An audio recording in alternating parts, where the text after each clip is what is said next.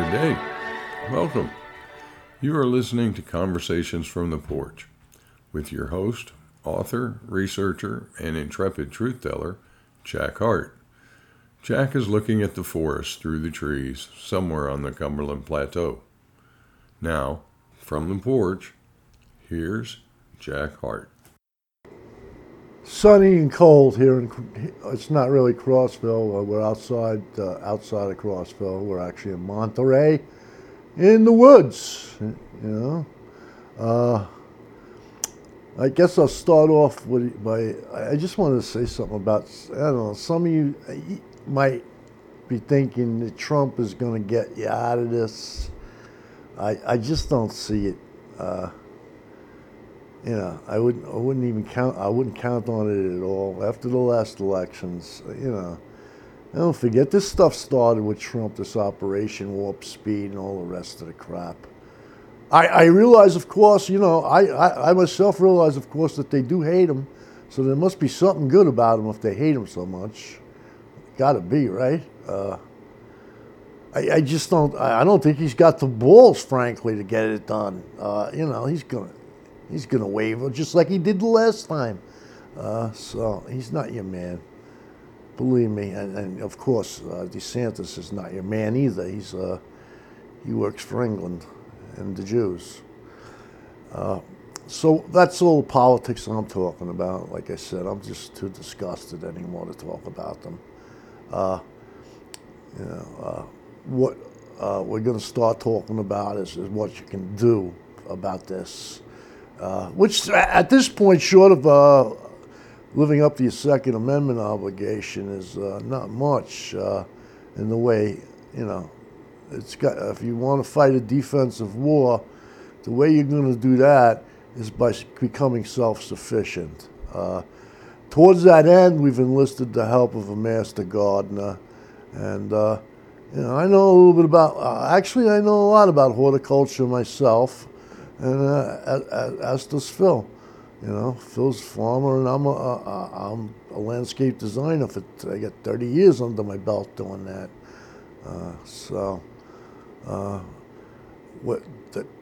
That's what we're going to do. Like maybe self-sufficient cities, self-sufficient communities. I mean, plots of land can be used. You grow food enough for. Crossville's a big town, but they can grow their own food. It doesn't take that much to grow food for 60,000 people.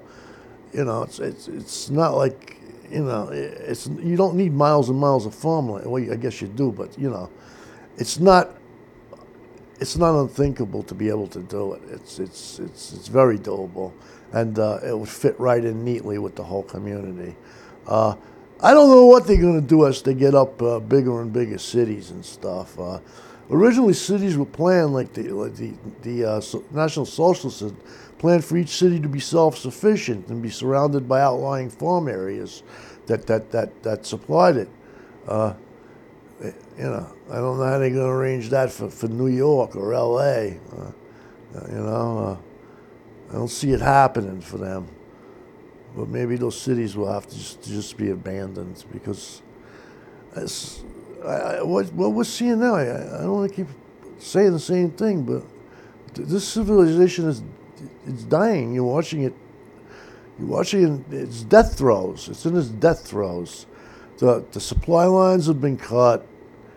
Sooner or later, the food, they're not going to have enough food. The turkey, I hear now, goes three times more than what you paid for it last year. Goddamn turkey. Phil can walk outside and shoot 9 or 10 of them right now. I've been looking. Go ahead, Phil, take it. Well, the thing that I'm seeing, and I've given this a lot of thought recently, is that the situation we're in, you have to start in the home. Where does everything stem from? It stems from that relationship that the parents have with each other and with the children. And as you get farther and farther away from that family unit, and that family unit taking care of each other, we get more and more people that are looking for something else to provide that help that a family does. Now, that being said, you've heard me say before about work local, know your local politics, know what's going on. And the best way to do that is to work as a family and then a community so that everybody is self-sufficient. Yeah, you've got craftsmen that are carpenters. Well, those carpenters will just as soon trade for a bushel of pears as they will for $500, because they know, one, it's out of the government's eye, and two, it's something they like and they're going to buy with their money anyway. That's what trade's all about. Yeah. Jack touched on community gardens and so on. Everybody that has a plot of land that 2 acres, they can feed a lot of people off of 2 acres. All these people with their big houses, they're not doing anything with all that land. Well, the people in the cities sure could. They could come out and produce for themselves. That's one of those local things. Get to know your neighbors, who produces what, trade with them. And then you're in a position where your community is all about the same thing, which is self-sustainment for the community. And then as you get larger and larger scale, you get to this county governments. Well, what's the government going to do for you? And why are you going to give the government money locally? And then you go to the state level, and the state pushes everything uphill to Washington, D.C., which is an abdication of responsibility. That abdication of responsibility has been going on as long as there's been lazy people. But we're in a situation now where it's even gotten to the point where the government is trying to destroy people's ability to be self-sustaining.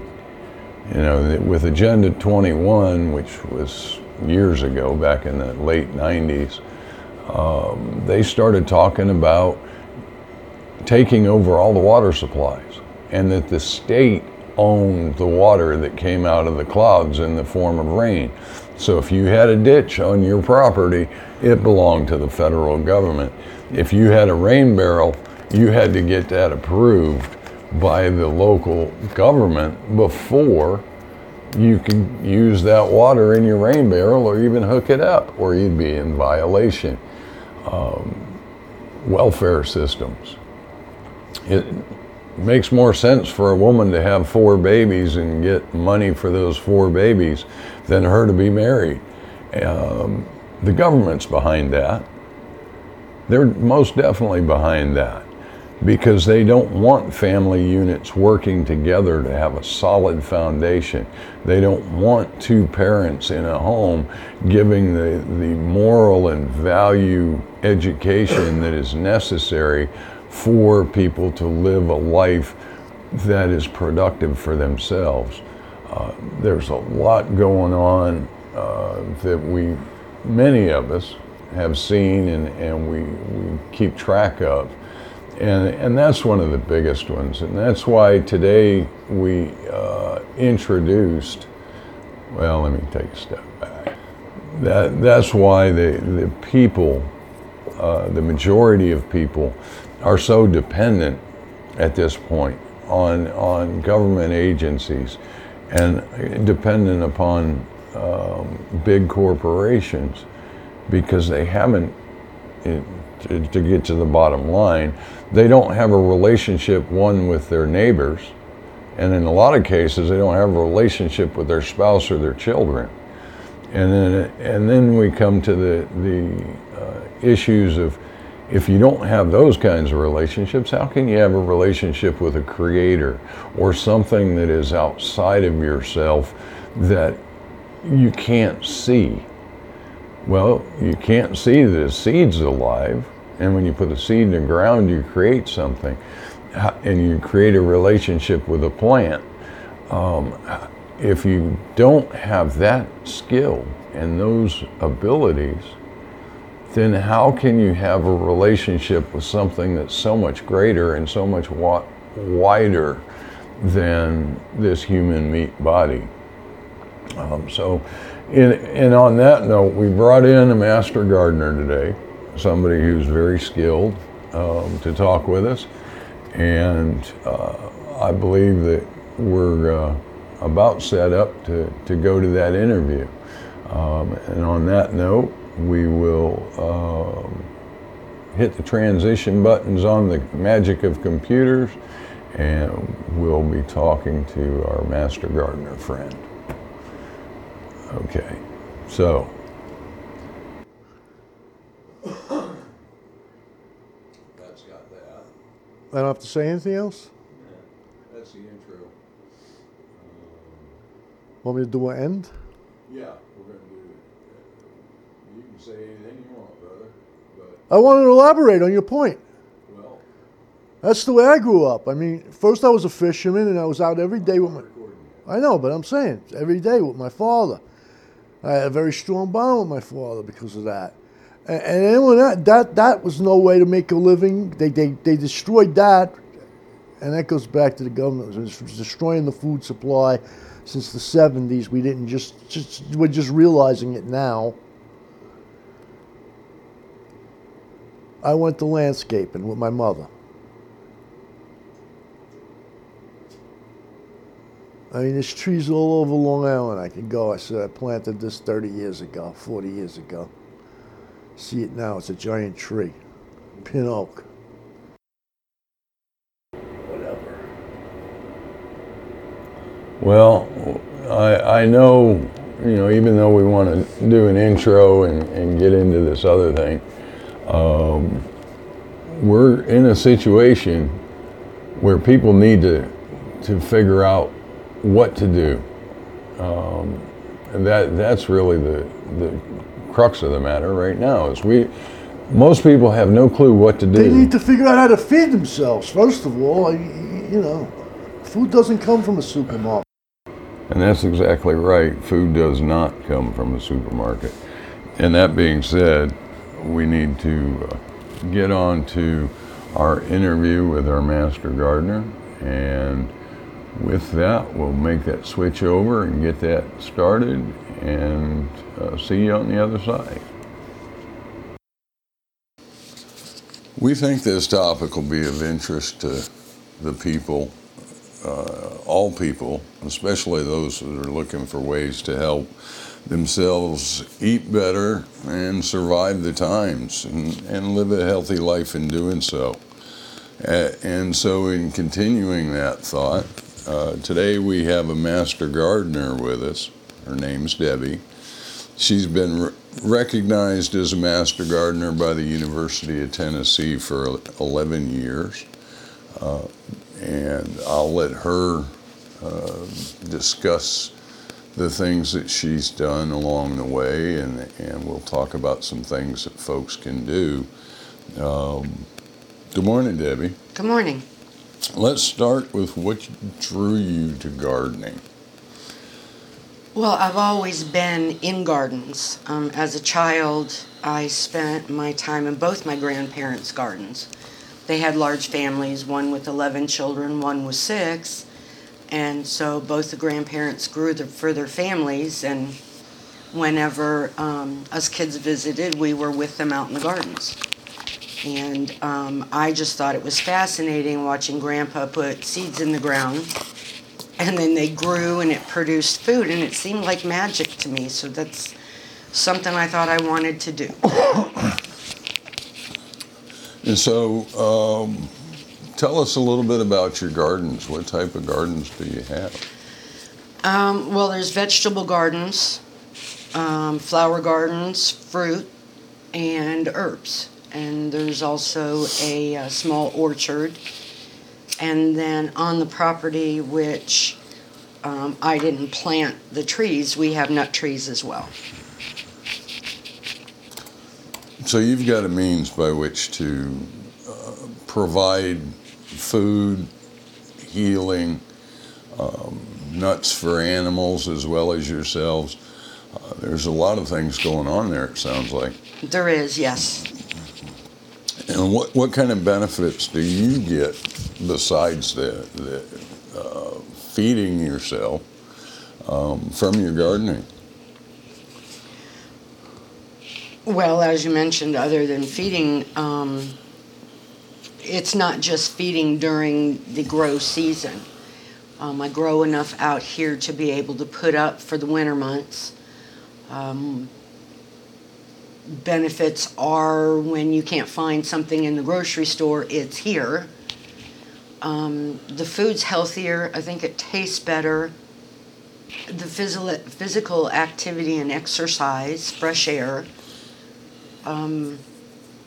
just therapy, actually. It's relaxing, calming, get to be one with the earth, put my hands in the dirt. There's just a lot of benefits with producing and being out in nature. And Excellent. How big a garden do you have to produce food? there is 17, 18, 19 raised beds, and then there's a small in-ground plot, and that's just for the small amount of fruits and vegetables. And then, as I said, there was an orchard out on the front of the property. So, I don't know, 60 by 60, 80 by 80, somewhere in that area. So less than 1,000 square feet probably total Yeah. under gardens. Yes, and it produces quite a lot of food if it's planted correctly. When it comes to gardening, how does somebody get started in growing food for themselves? Yeah. Well, the first place to start is to know your grow zone, because each section of the United States has a different zone, and that determines when to plant and what you can plant. Then there is your frost dates, your first frost, your last frost, so that helps you determine when to put things in the ground. Soil pH, and it should be tested to make sure that you're starting out in the right spot for the plant as far as what nutrients it needs. And if you're a first-time gardener, start out small. Don't overwhelm yourself. Make a plan of what you or your family like to eat, and start there. What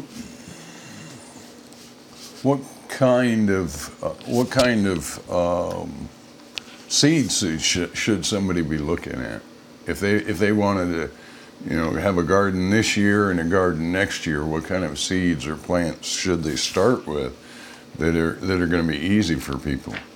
Things like green beans or. Well, yes, you can start with beans. They're very easy. They pretty much do their own thing when they go in the ground if they're planted at the right time. Radishes, lettuce, spinach. Yes, chard is good if people like Swiss chard. Not everybody does. Right. In the early spring and fall, things like cabbage, broccoli, cauliflower, you can buy the plants with those. Otherwise, you've got to back up several weeks to months to get your seed started. So there are different ways you can do this. In the spring, I'll start with seeds with things that are fast growing, like radishes are around 30 days. And we love radishes. And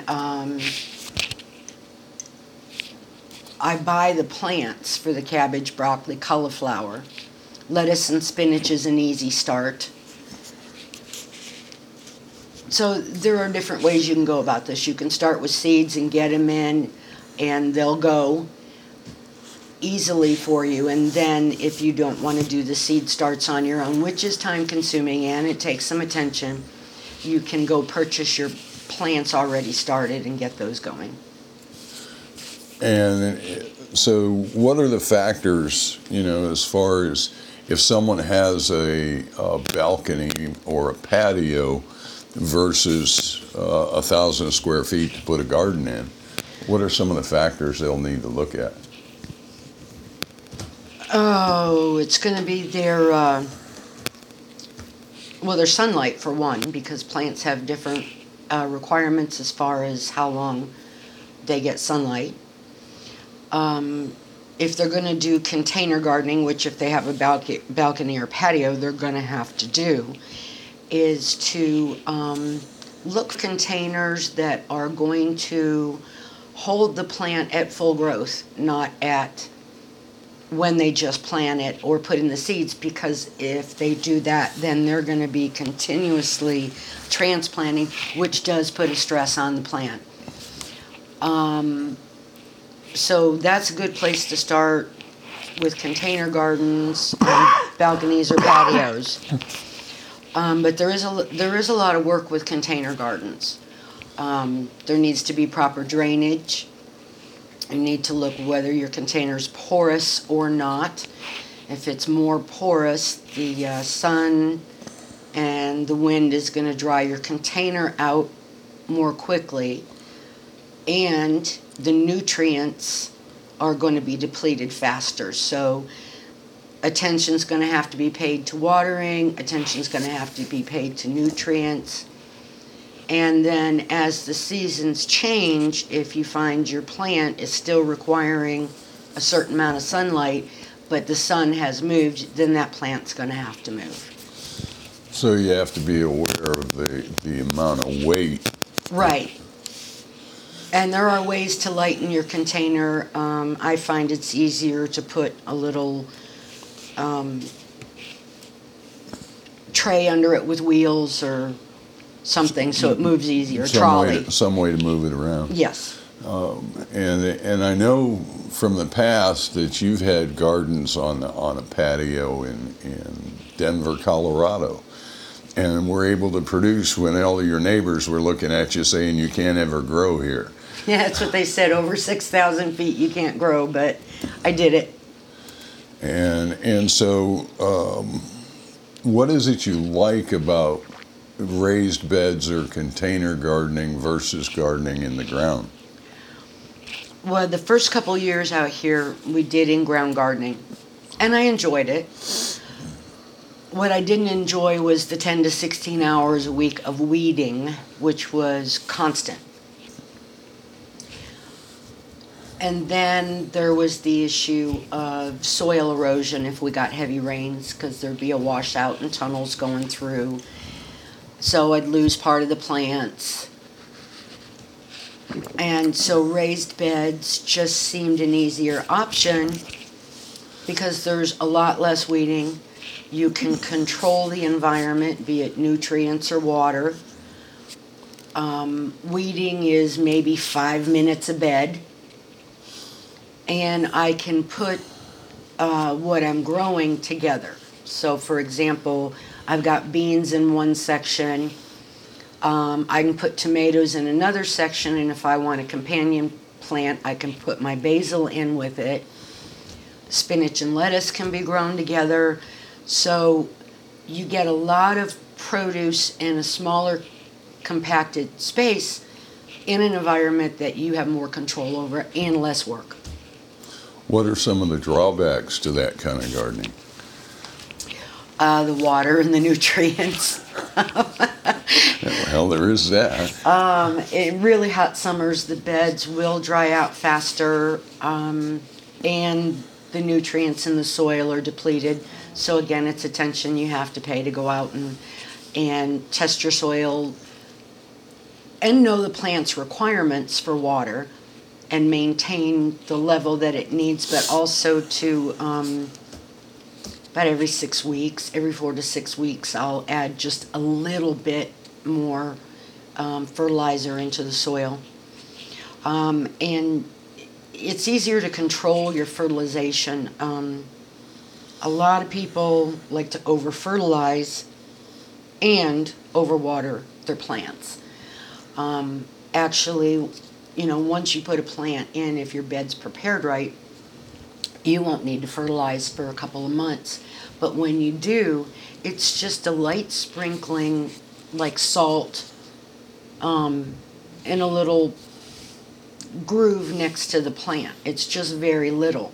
Too much fertilization is going to increase the pH of your soil, which takes it out of the realm of what the plant needs, and it can either stop flowering and just keep growing leaves, or too much can burn the fruit, like say if it's a tomato. But you have better control of that. Ultimately, I guess you get a sense of the plant being alive and seeing its life and seeing it grow. And so you do know where it might be lacking, because it's going to tell you in its way, either the leaves start dying or they start wilting, those kinds of things. Yes. And I guess it's brings you closer to God. Being close like that, you're able to almost communicate with those plants. You definitely do, because they tell you what they need or don't need. It's interesting because certain plants require more nutrients or water than others. Peppers and tomatoes are a good example. I'll have those in the garden the same time that I have, spinach and lettuce and beans and everything else that we plant out here.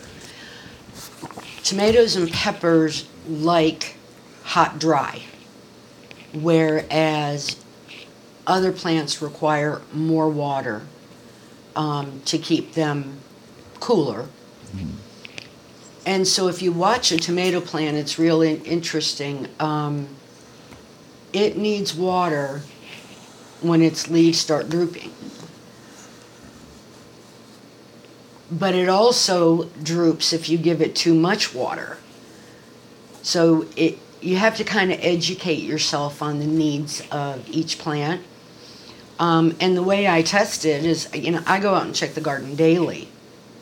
And I'll put my finger down in the soil next to the plant, about 2 inches down, where the roots should be. If it's wet, I don't water it. If it's damp, I don't water it.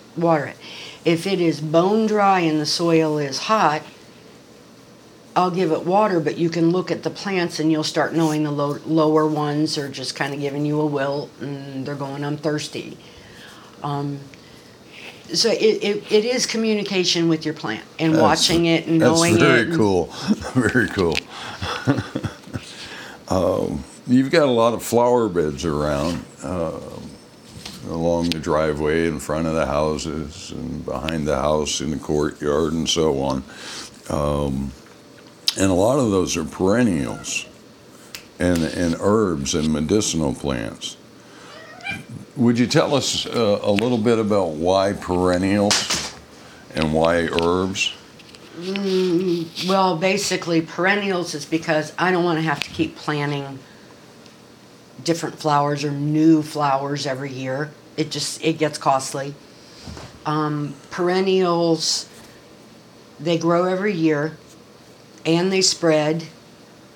They can be split and shared with your friends, or they can be split and you can produce a new garden. That's one of the reasons, because once you do the cost up front, you're not really having to pay the next year and the next year and the next year. And I'm kind of money conscious. The other reason is all my perennials provide a benefit in some way. They're butterfly friendly, bee friendly, and medicinal. We have an apiary out here, so this is food for the bees. And I love watching the butterflies out here when it's season for them. But also, as far as medicine goes, I don't really take medicine. But I don't like the chemicals that are produced in medicine today. So if there is a natural way to make my own tinctures or salves or teas, I have the ability to do that just by going out and getting it from one of the plants that are out here. And that includes the weeds that are in the yard, the plantain and the dandelions and the burdock and things like that. And the chicory and everything else out there.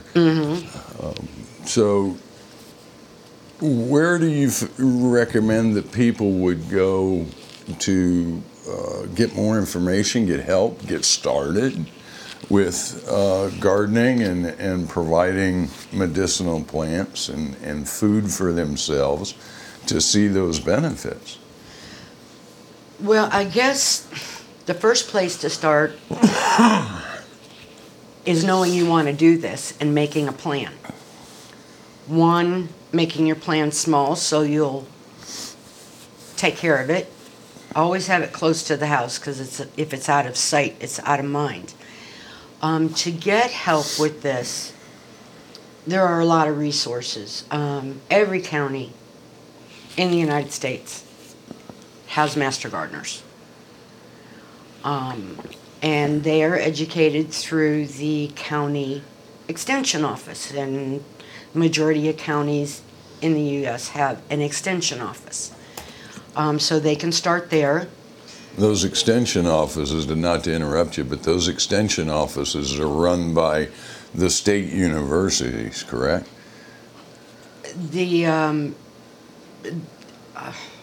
I don't know if they're actually run, but we're associated with them. We work with them. Right. But the The professors and... Right. The master gardeners are separate from where the sponsorship, I guess, comes We're from. separate from the university. Our training comes and is put together by the extension agent, and now in conjunction with the university. And they're very helpful because we're trained in the county and or zone that we live in. So, for example, somebody in Florida is going to have a different zone. They're going to have different plants, although fruits and vegetables and things like that. Well, not fruits necessarily, but vegetables are going to be the same, but they go in at different times. And your extension agent and or master gardeners are going to give you the path that's best for your zone. And then, here in Tennessee, I was taught based on my zone. So those are two places to start. There's always the internet, but word of advice, don't use, grandma's home remedy for growing stuff. Actually look at EDU sites or org sites that specialize in this, because they're giving you information that is educational, that is proven. So that gives you a step up in success. Although I would make a point here that you also have to be aware of what you have available and what your feelings are, almost feelings toward the planet and so on. Some extension agents will push every chemical that's out there that's proven to be detrimental. So the information has to be parsed a little bit, I guess, based upon what somebody's thinking is. It does, and thoughts. And what a person actually wants to put in their garden, and by that I mean, what pesticide or whatever they want to use. Out here, there's only one thing I use, and it's been around forever, and I have people tell me it's not great, but I only use Seven Dust, and very, very, very sparingly. I don't use anything else other than a fungicide during humid weather, which is like putting a raincoat on your plant just to protect it from airborne stuff. That's the only two things I use out here. Otherwise,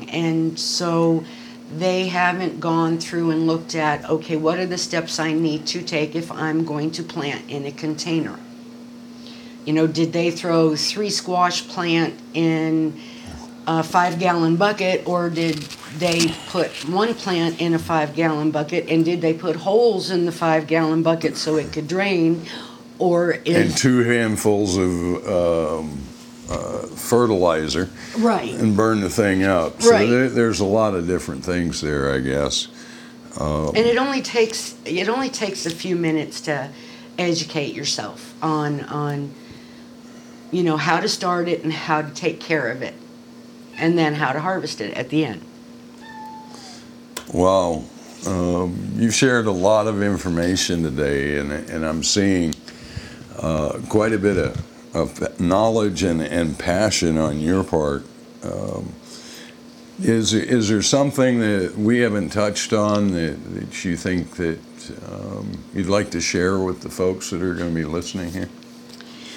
I guess basically, if this is something that they want to start doing, the best advice I can give is start small. Make a plan. Keep it close to the house, so if it is in front of you, you're going to take care of it.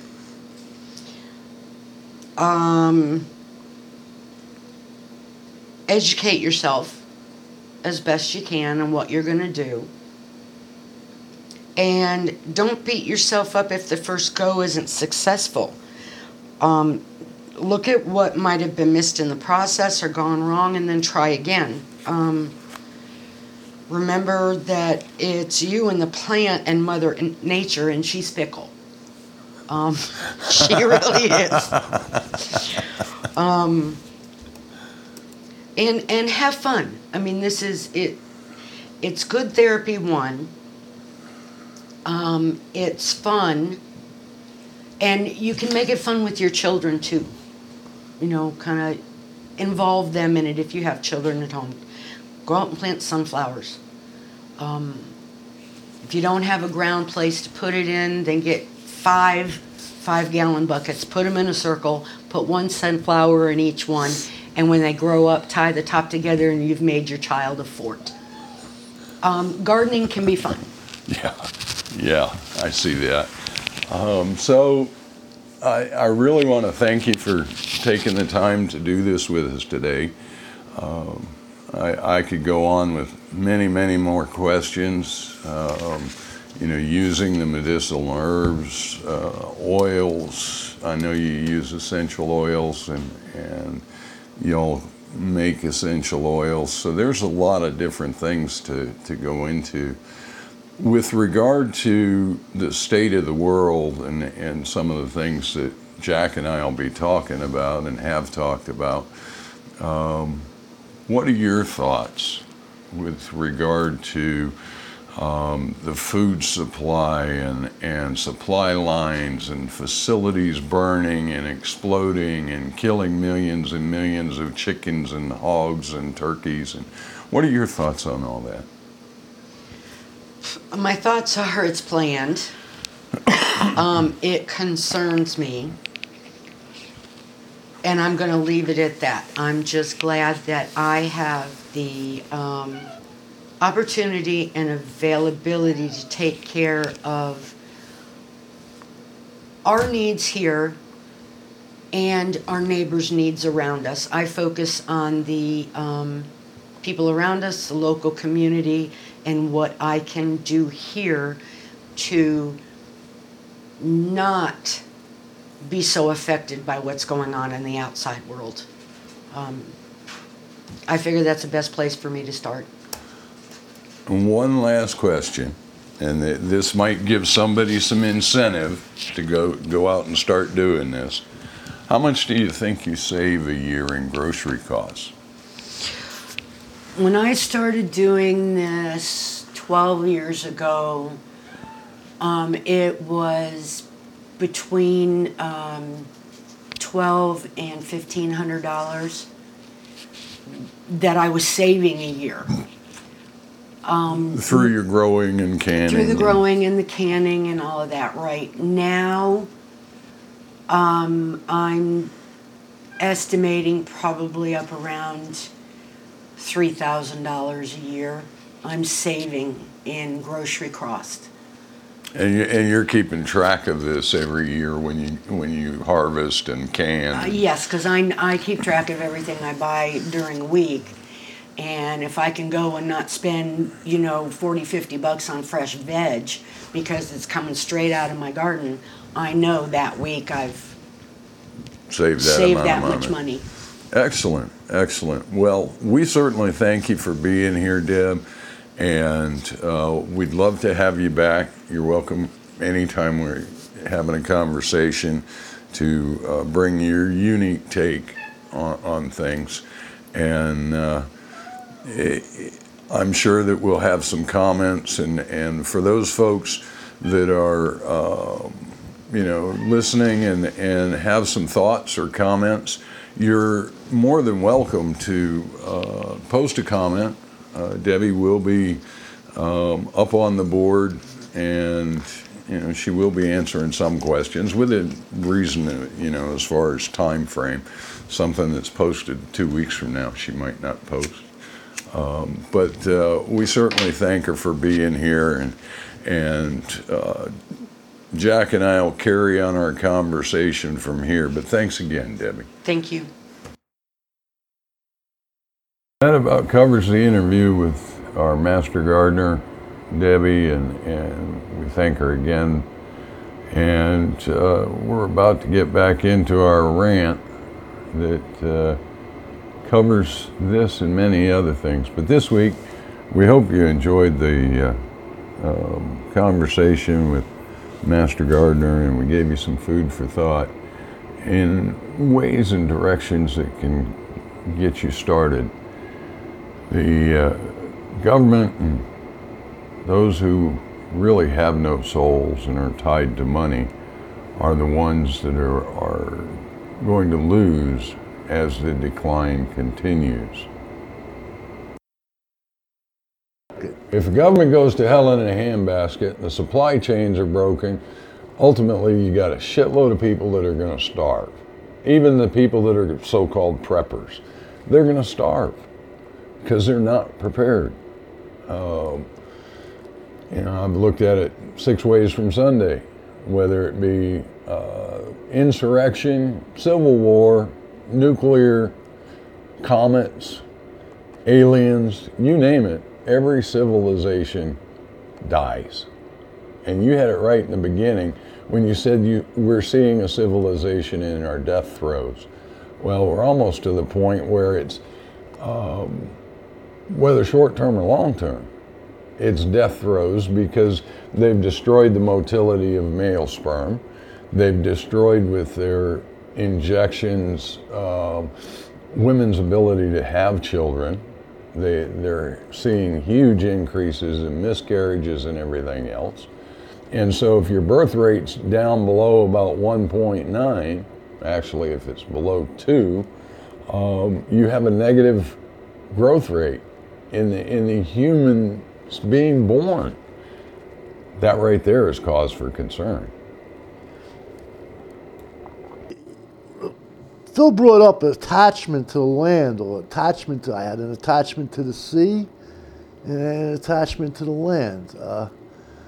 I'm one of those people, I'm not sorry for anything I did.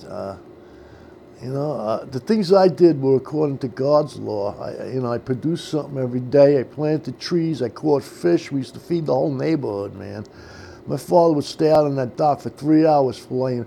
Sometimes we caught 150 bluefish.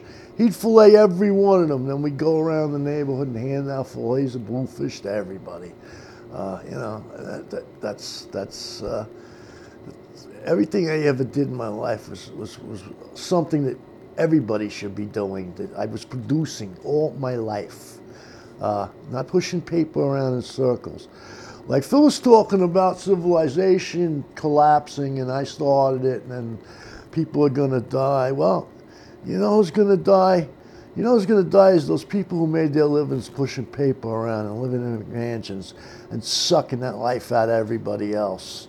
The ones of you that still got an attachment to the land or to the sea and can figure out how to harvest your own food and stuff, you'll be fine. Just start paying attention to that. Never mind. First of all, take those cell phones away from your kids. Teach them how to hunt. Teach them how to fish. Teach them how to garden. Teach them how to farm. Right, I said the other day, take a baseball bat to that TV set. Take a baseball. I took mine, I chucked it out off the front porch. But that was because the Yankees were losing. But that was the last TV I had ever bought, that one. Then my daughter gave me one of the new ones. But I had intended never to watch TV again anyway. I haven't now in years. But Forget all that stuff. Forget all this electronic stuff. Like these guys are saying, like Loki and Mike. There's electricity that's the devil comes through in electricity. That's why you think the Amish are crazy. That's why they have no electricity. You didn't know that. That's why the Jews are not allowed to use electric appliances on Saturdays, on the day of their Sabbath. The electricity it's done the world no good, man. And all the things that have come out of it, that they're talking about technology in Silicon Valley. I told you, go to Walmarts and you tell me what it's done. The kids bumping into poles with their cell phones, 50, 60 pounds overweight. Come on. Your lifespan is now decreased by more than 2 years if you're a man in America. How long is it going to take you to realize that this stuff has been the poison apple? It's been the poison apple in the Garden of Eden. Learn to appreciate the garden. Never mind the poison apple. Go ahead. Well, you mentioned early on in that little segment that attachment to the woods or attachment to the sea, and you can go even closer to that. Your body is going to tell you what it needs as fuel by what you crave. There are many things out there today that interact. Now, I'm going to get a little metaphysical here, but we've talked many times about frequencies and resonances. Well, if your body needs something, it's going to give you a signal that it needs something with a resonance close to that. If you're having a craving for carrots, then it's not the carrot that you need, it's that resonant frequency to bring frequencies within your system back in line to where your system thinks and knows it needs to be.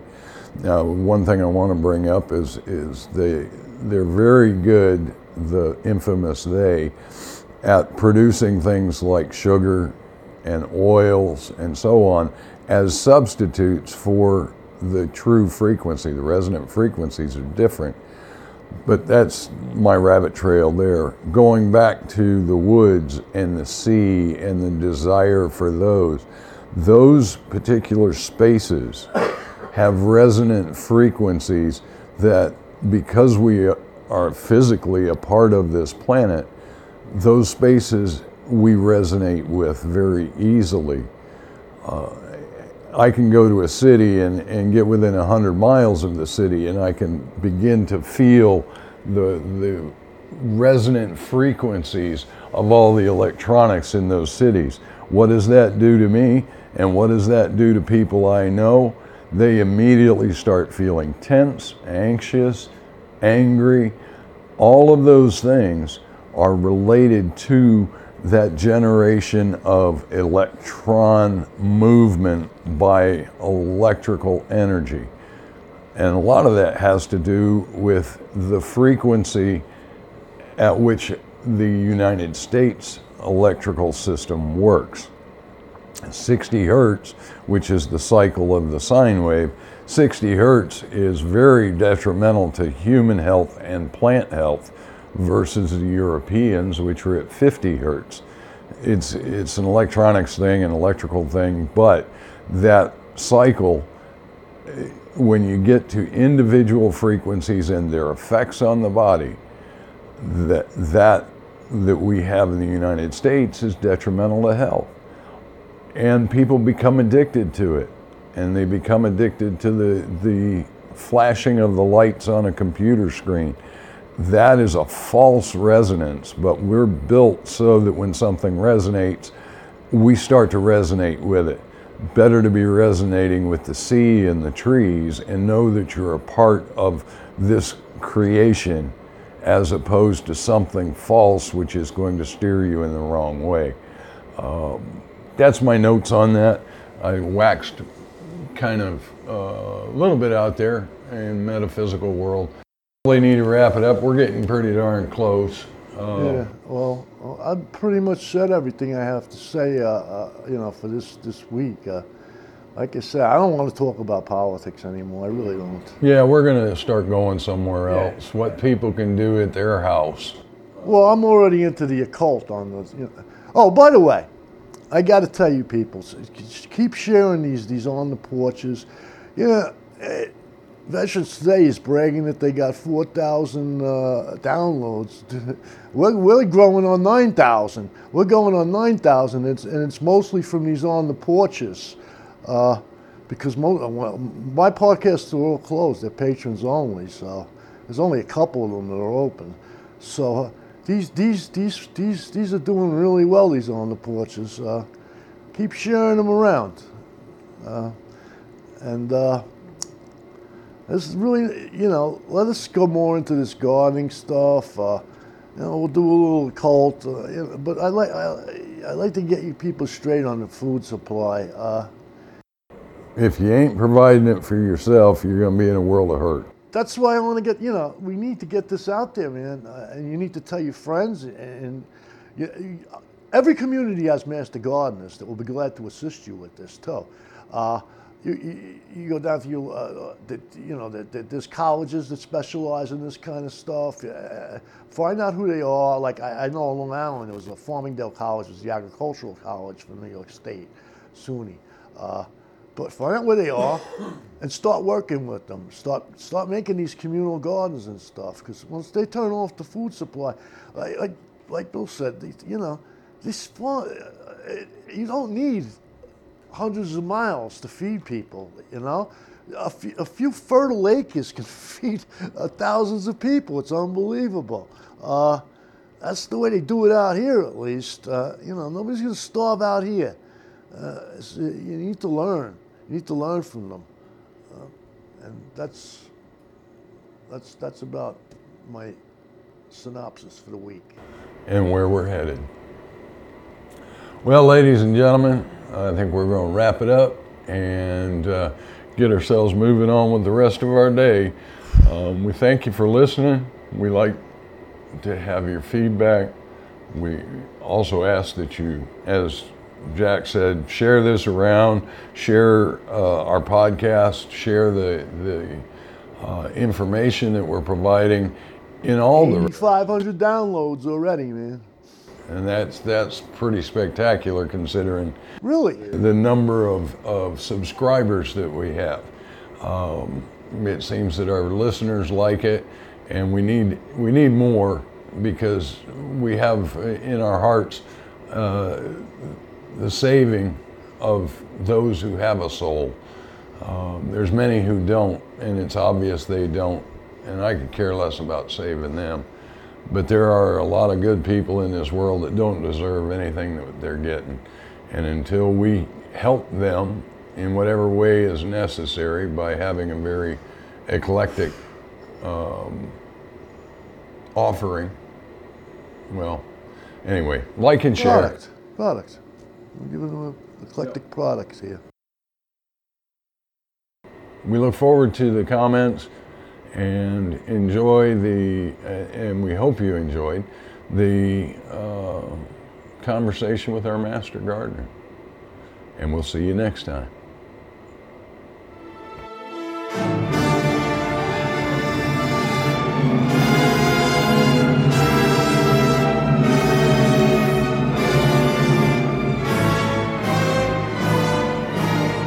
Thanks for joining us for today's Conversations from the Porch. To view and listen to Jack's work, subscribe at jackhart.substack.com. We hope you found today's conversation interesting and informative. Join us next time for Jack Hart's Conversations from the Porch.